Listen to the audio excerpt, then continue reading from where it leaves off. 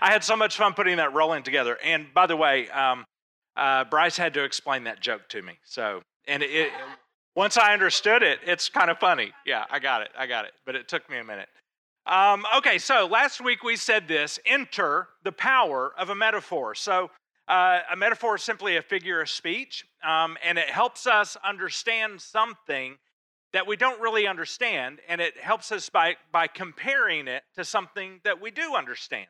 And so it seems to me that one of the favorite metaphors that Jesus used over and over again was that of us as these kind of helpless, sometimes stupid, not that intelligent sheep. He compares us to that, to a sheep, and he compares himself to a shepherd to help us understand some things that are difficult for us to understand. Now, that is the very reason why we stated this last week, that you can trust Jesus, who is our shepherd, and we said we can trust him because he sacrificed his life for his sheep. So in this comparison, this metaphor that Jesus used, that's what he said. And to reach that point for us, to have that kind of trust in our shepherd, the sheep must be able to know the heart, the intentions of the shepherd. And really the only way for that to happen is for us to get to know Jesus, our shepherd, to get to know him more and more and more, and that's by his design. And it's only then, once we get to know him that well, that we are able to step out then and trust him. And especially when other things in our life are not adding up, not turning out the way we hoped they would turn out or the way we thought they would, that's difficult for us to trust. But when we know the heart of our shepherd, we can trust even when those things don't add up. So Jesus used this sheep metaphor, and he uses it many times in Scripture. Now, that was Jesus. Today, Cole in Stuttgart and me here, we are also going to use the sheep metaphor. Only this time, it's not the words of Jesus. Cole and I are using this metaphor, and then we are going to go to some words of Jesus, though, in just a moment. But so, for today, for the metaphor that Cole and I are using regarding sheep, let's just say that there are basically two kinds of sheep, okay, in this metaphor. We have woolies. You know, goodness, I got some wool. This is actual, I'm going to toss this out because I want you guys to feel it. That is actual wool from a sheep. That is super soft. Yeah, how would you like a shirt out of that? Nice. Okay, Bentley, here we're coming at you. Got it? Isn't that nice? Oh, that is actual wool. I know it may not look like it. It does to me. Looks like wool. But it's actual wool. So we have woolies who are, that it sounds nice because it's very soft. It's, I don't want to put this down. It feels so good. I might get some underwear made out of this. That is pretty amazing. So we have woolies that are nice and soft. That sounds pretty good. But then we also have the sacrificed sheep. Yikes. Yeah, Jacob, I'm with you. That doesn't sound so nice. I'm not sure about that one. But we got woolies, we got set. So those are the two types of sheep in our metaphor that Cole and I are using today. Woolies. They offer up a few things to the shepherd. I mean, they're not completely useless. Woolies, they offer up some trimmings. They'll offer up a little bit of wool because obviously they're going to grow it back. They can spare plenty of wool. So the woolies are going to offer up something to Jesus. There's enough wool to go around so that Jesus can have some and they can keep some for themselves. That's the woolly. Give a little bit, keep a little bit. It's kind of an exchange. So they're going to give Jesus a little bit of this. Here's what I'm offering you, Jesus. And in exchange, I'm going to take everything that you have to offer me. I'm going to take it all. It's almost as if this little bit of wool that I give you, Jesus, allows me the opportunity to dive into the treasure box that Jesus has, full of treasures. So it's kind of like this mentality here. We say, all right, Jesus, I'm gonna toss you a little bit of wool here. Um, and uh, this is what I'm going to give you today. All right, here's your wool for today. Listen, you can use it. You could go make a sweater. Make it. You can make you a nice hat or a scarf. Um, I'm going to give you plenty of wool to do that, Jesus. So you go on and do that. And Jesus, you are welcome. You are welcome. I'm so glad. I'm so glad to offer that to you. You're welcome. And as I hear that, as ridiculous as that sounds, to me, it also sounds a little bit familiar to my own life. But the sacrificed sheep, the one that makes Jacob and I go, yikes, the sacrificed sheep, that is different. And here's why. The sacrificed sheep in our metaphor doesn't just offer Jesus a little bit of wool. The sacrificed sheep in our metaphor actually offers Jesus everything. The sacrificed sheep has given Jesus his or her heart, which has been captured by the heart of our shepherd. The sacrificed sheep does not trade just a little bit of themselves for everything that he has to offer us. No, no, no, no. They give their entire self. So in this metaphor today, we have one that gives a little something, and we have another one that gives its all. One just gets a little shearing. The other one is involved in a sacrifice. So, giving it all or just tossing a little floss, Jesus. As I look at my life, I have to ask that question of myself. And honestly, it's possible that you might be thinking right now, as I am thinking of myself right now, and thinking, which one am I? Which one of those two am I? How often in my life have I just offered enough of myself, Jesus? Just enough, you know? Just enough to think that I've done what I needed. How often have I done that in offering myself just so really I could feel okay about it? I could feel better. And how many times, in spite of everything that I claim that Jesus has done for me, have I said, here you go, Jesus. Make a nice hat with that. This is enough to make us square. And by the way, Jesus, welcome. I mean, when we do offer Jesus something, it feels pretty. It feels good to offer him something, a little attention. It gives us maybe a pat on the back. We can get a good reputation if we continue to offer Jesus a little something, especially if people see it.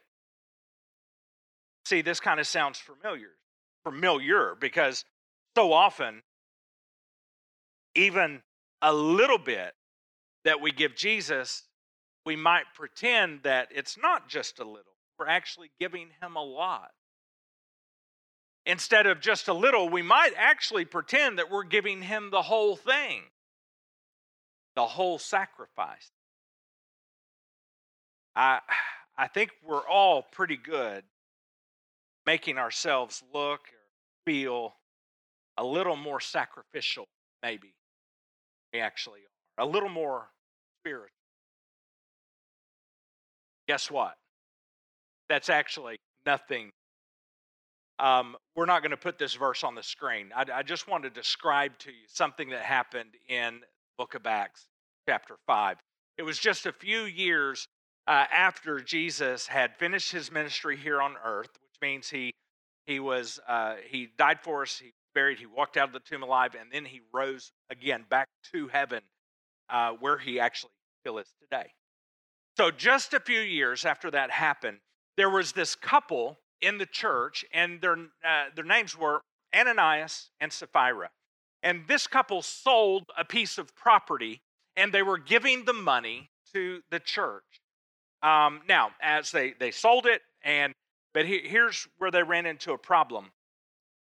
It wasn't giving the money to the church, and really, It wasn't the amount that they gave that was a big deal. We don't know how much it was. We just know that they gave a part. And the part they gave could have been substantial. I mean, it may have been enough. The part they gave, however much, it could have been so substantial that maybe it turned some heads. And they could have really done something significant in the church with that money. Very, very possible. So the amount could have been very significant. That wasn't the problem. Problem was they gave part, they gave some,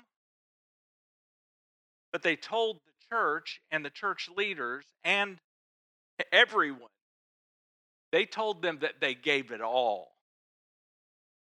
In other words, not just part, they said, we gave it all. That seems to be the problem. They claimed that they gave it all. Now, come on. We're looking at that, and yes, it makes them look good, whatever amount they gave. Makes them look real spiritual, and they may have even felt like we're true followers. I mean, look what we have done. Look what we gave. But the truth is, they tried to pull the wool over the eyes of the apostles. Thank you, Cheyenne. I appreciate that. They tried to pull the wool over the eyes of the apostles. That's what they were doing. So, they didn't tell. They tried to pass off something that was part, and they tried to pass it off as if it were all in. Truth is, just part. Now, you might ask, okay, Harley, what is the big deal? Kind of going on and on about this. What's the big deal? So, yes, a married couple 2,000 years ago. Yes, they stretched the truth. They got a few attaboys that maybe they didn't deserve all of them. They got a few extras. So what? What is the big deal about that? Well, based on the events that follow in the life of Ananias and Sapphira, based on the events that come next, this evidently, while it may not have been serious to us, this was serious to God. And I'll let you go look that story up. You can read it on your own and come to your own conclusion in Acts chapter 5. But here's the point. God wants all of us. He wants our all. That's what he desires. And it appears from what we see in Scripture, that is the kind of relationship that our Savior, our Creator, is looking for. A relationship between God and us, his creation, that looks more like a relationship maybe that you would see between friends. And there's a lot of truth to that statement because Jesus actually uses that phrase himself. He says to us in Scripture, he says, I no longer call you slaves, I call you friends. That's significant. I can't help but believe that Jesus wants to know us so well as friends that we could finish each other's sandwiches, right? And sentences. But sadly, for so many of us, that's not the way it happens. That's not how it turns out. That's not the relationship that we are actually experiencing with Jesus. Because we're kind of stuck in sheer caution. That's where we're stuck, rather than sacrificed, abandoned. Now, today, we're going to look at the brutal reality of America. I know you may be tired of that since we spent a lot of time in January looking at the brutal reality of America. But we're going to be asking a question this morning that is perhaps going to help us have a better understanding. And here's basically the question we're going to be asking.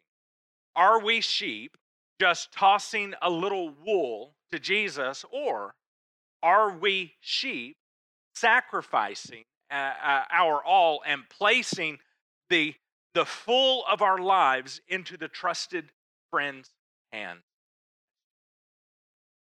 So here's a news flash for us. America Pretty amazing. It's a great country. We are so blessed. It is one of a kind, a land of opportunity. So think about it. We have the option to make a decision at any time. Um, this one transaction, one decision at a time, and we have the ability to kind of through those decisions to pull ourselves up by our own bootstraps, and we can create a life that we've been dreaming of. That can happen in America. But the way America's kingdom works is not the way God's kingdom works. That makes it hard for us to comprehend. See, America's kingdom works on transactions, and it's a great kingdom. It's a great system. We work on transactions. You give a little bit, I give a little bit, right?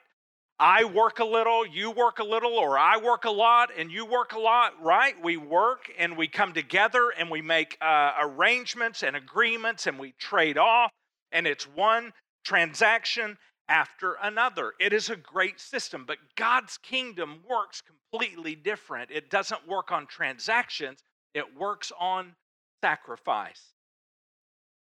And I just have to wonder if the ultimate reason for us following Jesus so half-heartedly and indifferently is simply because we can, or at least think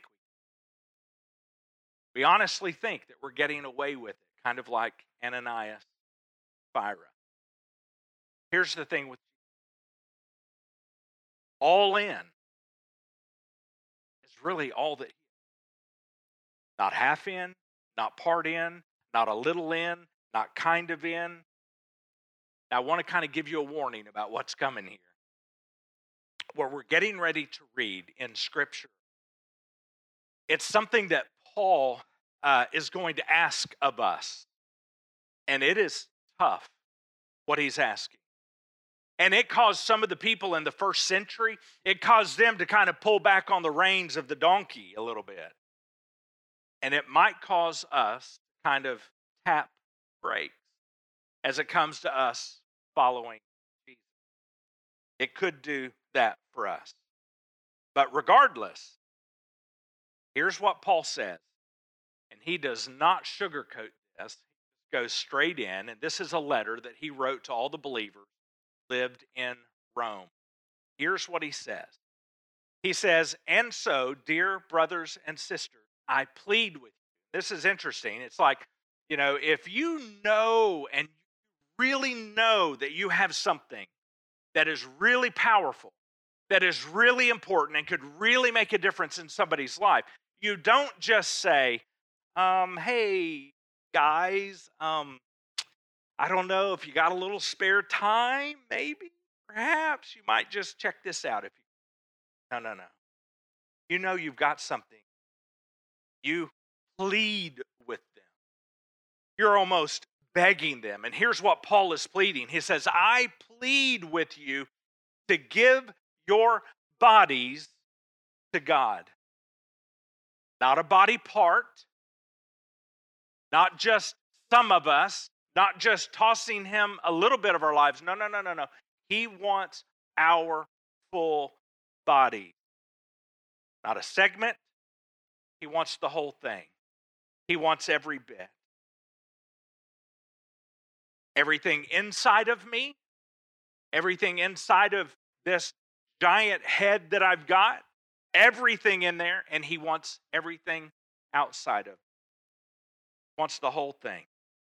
Ears, my eyes, my mouth, my heart, my hands, my feet, my thoughts, my mind, everything my hand touches, everything that passes through my life, he wants it all. And we might say, okay, Paul, listen. Why should I do that? Why should I give God everything about me? I mean, listen, Paul, that's a pretty big sacrifice. You're asking a lot. Can you at least give me a reason?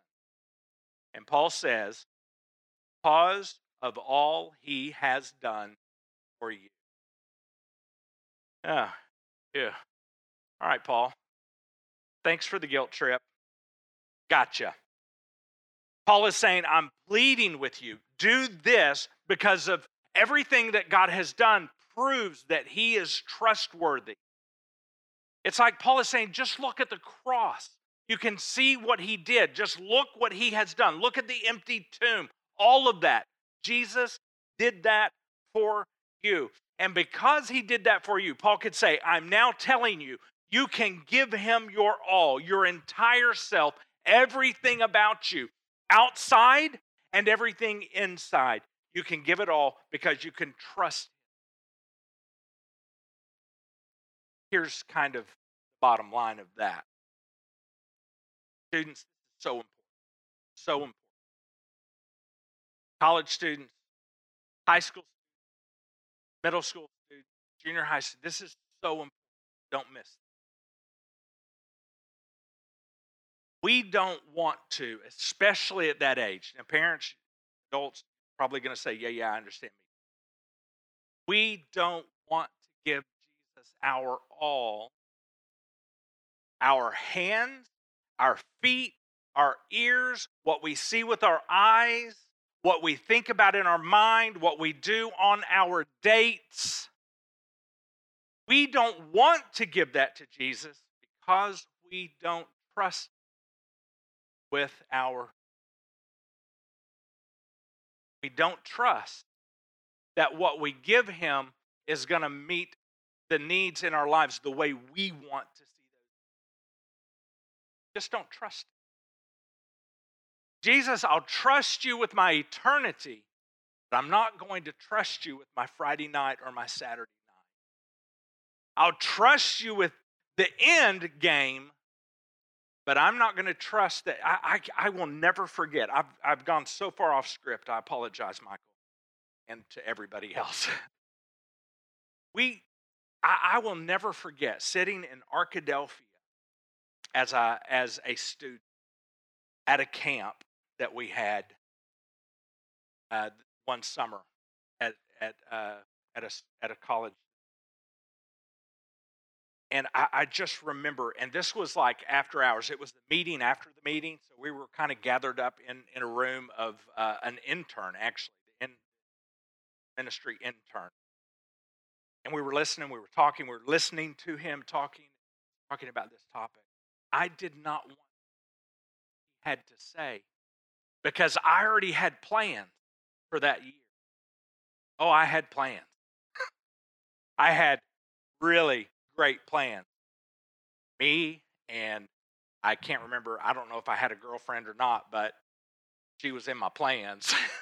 I planned on having a girlfriend. I think I already did, but I had these plans. I had these plans, how my life was going to go, what this year was going to be like in my life, how things were going to happen. And then I was listening to this intern talk, and he was describing what God's plans were. They were not the same as my plan. And I'll be honest with you, they weren't. My parents didn't know about these plans. You're like thinking, yeah, my parents didn't know any of my plans either. Right? My parents didn't know. Had I listened to my parents, I would have had different plans. Had I listened to God, I would have had a different plan. I was not trusting God with any of that. I wanted to say, God, you can have a whole bunch of things in my life, some really important things. I'm not going to have that.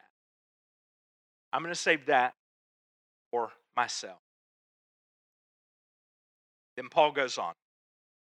He says, let them, your whole body, everything about you, be a living and holy sacrifice. And this is the point that the people in Rome began to pull back the donkey reins. This is the point at which we begin to tap the brakes. But they really did, because they understood better than we will ever understand. They understood sacrifice. They saw it all the time.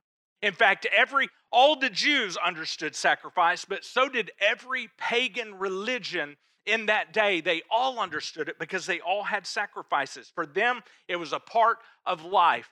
They understood. They knew what it was about. And hey, there's something else that they understood about a sacrifice. The animal never survived. They understood that. They knew that a sacrificial sheep died every single time. So with that in mind, consider again what Paul is saying when he says, I want you to be a living sacrifice. Put that in the context of what they knew about sacrifice, and suddenly this becomes very heavy for you and for me. Sacrifice? Yeah, there's sacrifice. But listen, I've got good news for us. Good news. We don't actually have to die. Great news. But I've got some bad news. We do die. What? What? We do die. Stay with me. Here's where we're going. Paul is saying clearly there's a very specific type of sacrifice here that Paul is talking about. And Jesus describes it as well. So let's look at the words of Jesus and him describing the sacrifice in Luke 9. Then he, that's Jesus, he said to the crowd, if any of you wants to be my follower, you must give up your own way, take up your cross daily, he said, and follow me. So in an effort to be 100% clear, we want you to understand this sacrifice that Paul wrote about and this sacrifice that Jesus described right here, it is a death to myself and my selfishness. Okay, now let's go back to Paul. So Paul continues. Here's what he says next. And so, dear brothers and sisters, I plead with you to give your bodies to God because of all he has done for you.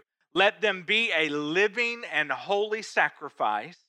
It is the kind that he will find acceptable. Don't let that slip past you.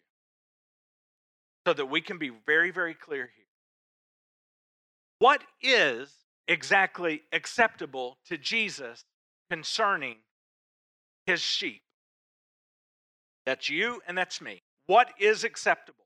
And here's what Paul is saying. It is an all-in sacrifice. It is a total submission from you and from me.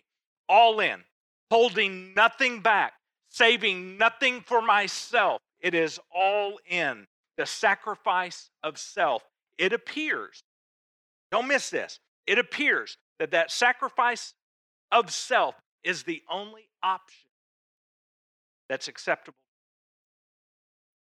Then Paul doubles down on this. He doesn't let up. Here's what he says. This is truly the way to worship him. See, offering Jesus a little something. Paul says that's not how you worship Jesus. I mean, that's what American Christianity says. American Christianity says, yeah, that's fine. Yeah. Just give him enough to look good. Give him enough, to make yourself feel good about it. Give him enough so that you're not inconvenienced really all that much. Paul's saying here, no, that's not it. That's not it at all. That's how everyone else lives, is what Paul says. He says this, don't copy the behavior and the customs of this world. Don't copy what the world says. The rest of the world believes, oh, you can just toss him a little floss. You'll be okay. Just hand him some. Just give him enough. But you can always save a little for yourself. You can always hold back some things. Yeah, that's going to satisfy him. But Paul says, no, not going to satisfy him. He goes on, but let God transform you into a new person by changing the way you think. Then you will learn to know God's will for you. I find that so important. So important. See, the truth is, Jesus the shepherd has an actual plan for his sheep. He really does. He's got a plan. But if we don't trust him and his plan, that's when we say, oh, okay, Jesus, you can have some, but I'm going to get some. I'm going to make decisions related to this. I'll let you related to my career. Yeah, you can have that, Jesus. my career. That's important. You can have my career. When it comes to her or him, no, I got that. I'll handle that. I'll give you the heavy stuff, Jesus. I'll take this little stuff over. He actually has a plan for it. And he says, as we sacrifice our whole selves to him, we come to understand more and more of what that plan is. And it is good, a good plan. And it is pleasing. And in Paul's words, he says it is a perfect plan. Doesn't it sound like that Paul is saying that a living sacrifice life sounds like this? Jesus, you are my master. Jesus, I'm going to trust you with all of me, all the parts that make me me. And it sounds like he's saying that the woolly life with just a little shearing here and there would say, oh, Jesus, I trust you some, but really I have a different master. Usually that master is me. Now, earlier in the very same letter that he wrote to the believers in Rome, Paul addresses this same topic. But this time, instead of taking the perspective of the sacrificed sheep, he takes the perspective of the woolly sheep who is just tossing Jesus some floss. And I want to read to you. So here's what he said previously. This is in Romans chapter 6. Here's what he said. Paul's saying, do not offer, in other words, there's a transaction being made. Do not offer the parts of your body to sin. And I love this because in this passage, he's personifying sin. He's personifying sin like it's living, breathing, a real being. And as I think about that, that's not all that crazy. Not all that crazy because I know this in my life. I bet you know this as well. That when I am struggling with a decision or struggling with a thought, there is something inside of me and something inside of you that is directing us toward that thing that I want. There's something kind of pushing me in the opposite direction of God's plan. Something is in me doing that, and I bet it does it for you. And that's something that is inside of us that is trying to move us away from God's plan. That something is trying to get us to offer our same body parts that Paul said, give those to God. It's trying to get us to offer those body parts to something evil. And as Paul describes here, he says, as instruments of wickedness. Paul wrote that. That is no accident. It's not a coincidence because that's something that's pushing me in that direction. That is sin. And it is powerful. And we know this from the study of the New Covenant. We know that the root of all sin is selfishness. It is me making a decision based upon me and what I want over you and what's best for you. And over God and whatever his plan is. That's selfishness.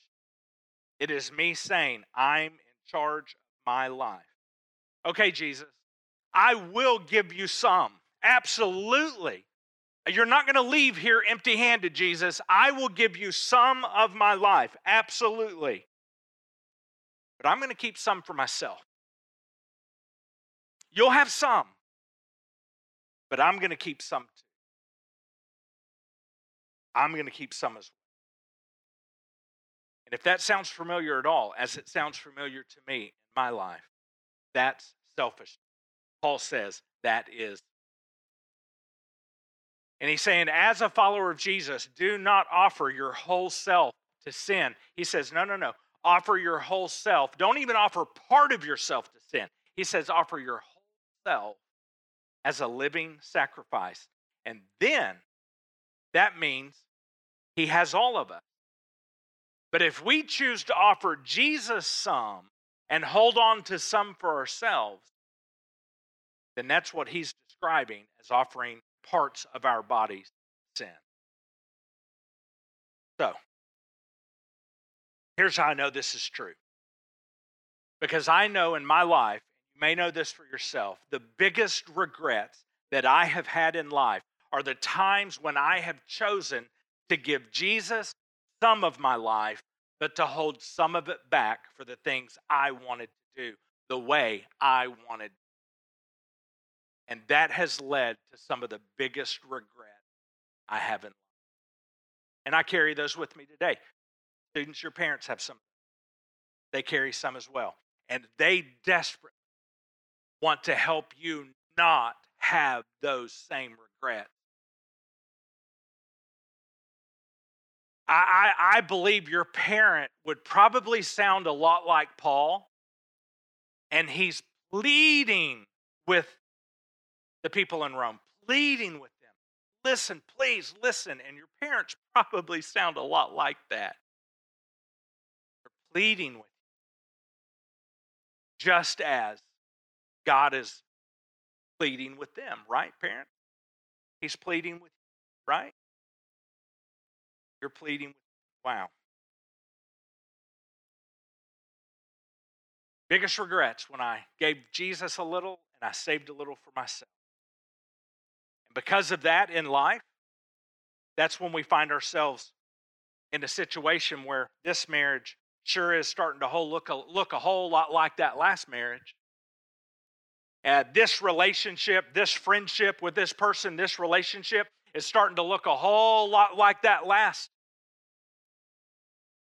This decision that I'm making and the things that are happening around that decision are looking a whole lot like the same thing that happened last year, and the same thing which looks a whole lot like the same thing that happened the year before that. Problem is, again, when we're tossing God a little part of our lives and saving a little bit for ourselves so that we can make some decisions, we don't trust you with that, we can be happy here, then we begin thinking, as Andy Stanley says, I love this. Listen to what he says. That we can pray our way out of something we behaved our way into. Begin thinking, oh, it'll be okay because I can pray my way out of this. But it's something we behaved our way into. And we're looking at God in that scenario and we're saying, oh, God, if he doesn't, which so often he does not allow us to pray our way out of something we behaved our way into, we look at God and we say, God, listen, I thought you were going to take care of that. What is up with that, God? What is up with that? God's looking at us. He's saying, what's up with you? We've already gone over this. No. What's up with you? Why do you keep giving parts of yourself over to that same sin again and again and again? Why are you giving me some and that sin some? Point is, we do it because it's selfish. But Jesus died so that he could invite us into a relationship with our whole selves, living in a new way, living as he describes a new life. That's fact. Again, that's what Paul declares. So he goes on in this passage. He said, this is the way you worship God. Here's what he says. But rather, offer yourselves to God as those who have been brought from death to life. And he says, and offer the parts of your body, all the parts, whatever it is that makes you, you, all of your parts, inside and outside. He says, offer the parts of your body to him as instruments of righteousness. So, here's some real talk for us. if we claim for ourselves the title of Christian. Which means this, it means that we say that we believe that Jesus sacrificed himself for us to bring us from this death to life. If that describes us, do we really have a choice? I mean, is it not the most logical thing we can do to find ourselves on our knees before we get out of bed in the morning, on our knees and offering our whole selves to Jesus and saying, Jesus, all of this that makes me me is yours today? Isn't that the obvious choice, that we surrender to him fully every single day, offering him our eyes and offering him our ears and our mind and our hands and our feet and our talents, our gifts, our abilities, everything that he passes through our lives, offering that to him? According to Paul, when we do, the result of that is, he says, then for sin shall not be your master. See, if sin is my master, the truth is my selfish. We're all mastered by something. We're either mastered by Jesus, and that's going to look like this sacrifice of self, or we are mastered by ourselves. Just kind of tossing Jesus a little floss and saving some for ourselves. But the truth is that God has wired every one of us to thrive as a sacrifice. See, the woolly life is actually opposite of what God has designed us for. Now, what we're talking about in this series, this might be a little difficult. I mean, it goes against our nature, this nature we have this side of heaven. It goes against that nature of the flesh, because our flesh is pushing us every day toward selfishness. So, it is difficult, possibly. But is this complicated? I don't think it's really complicated. Seems like a pretty simple choice. I want to read you a quote.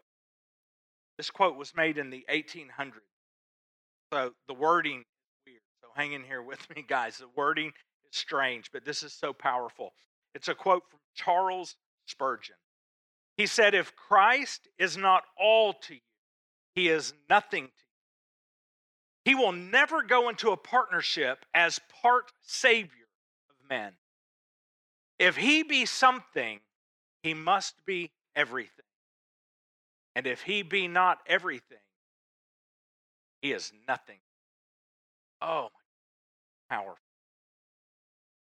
So, here's what could be happening in some of our hearts.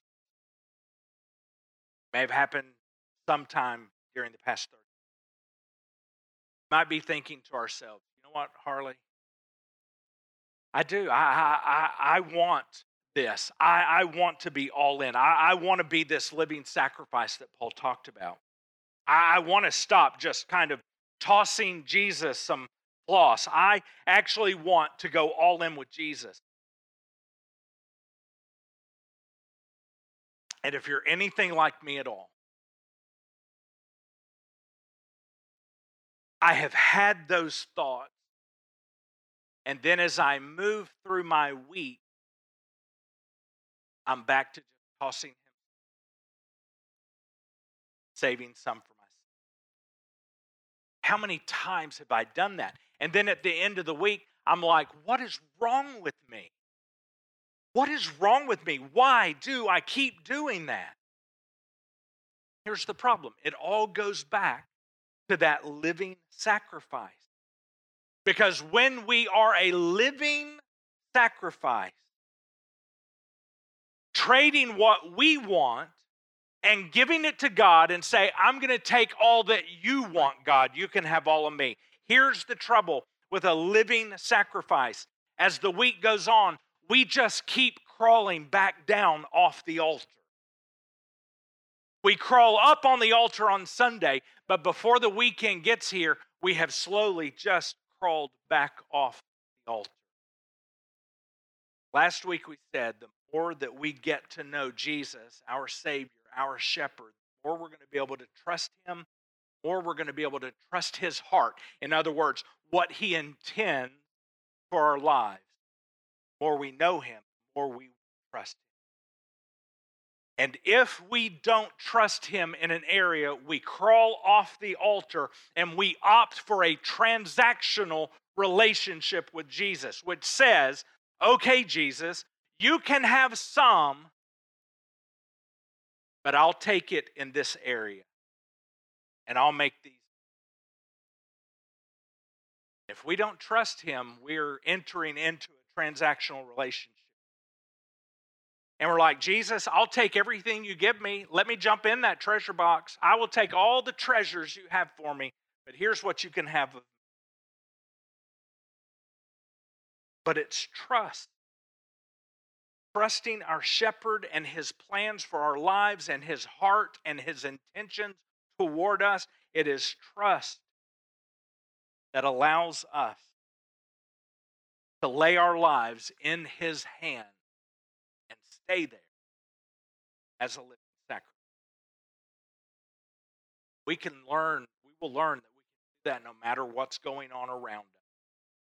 We can trust him, we can trust his heart, we can trust him with our lives. What is your brutal reality? Our next step this week is a question, actually. The question really boils down to this: are we offering Jesus some wool as a transaction, one transaction at a time? Jesus, okay, you can have this. Okay, you can have this. Okay, you can have this. Or are we offering him our whole sacrifice lives, laying our lives in? Regardless of what your answer is to that question today, here is what we hope that you'll consider. Now, if you are serious, if something inside of you has said, yes, that's what I want to move in that direction. I want to move in that direction of being a living sacrifice. If that is what your heart has said this morning, we have information. And it's something between you and God. No one else may ever know about this. Just you and God. And what I'm getting ready to say to you next is not one of those shoulds that we talked about 2 weeks ago.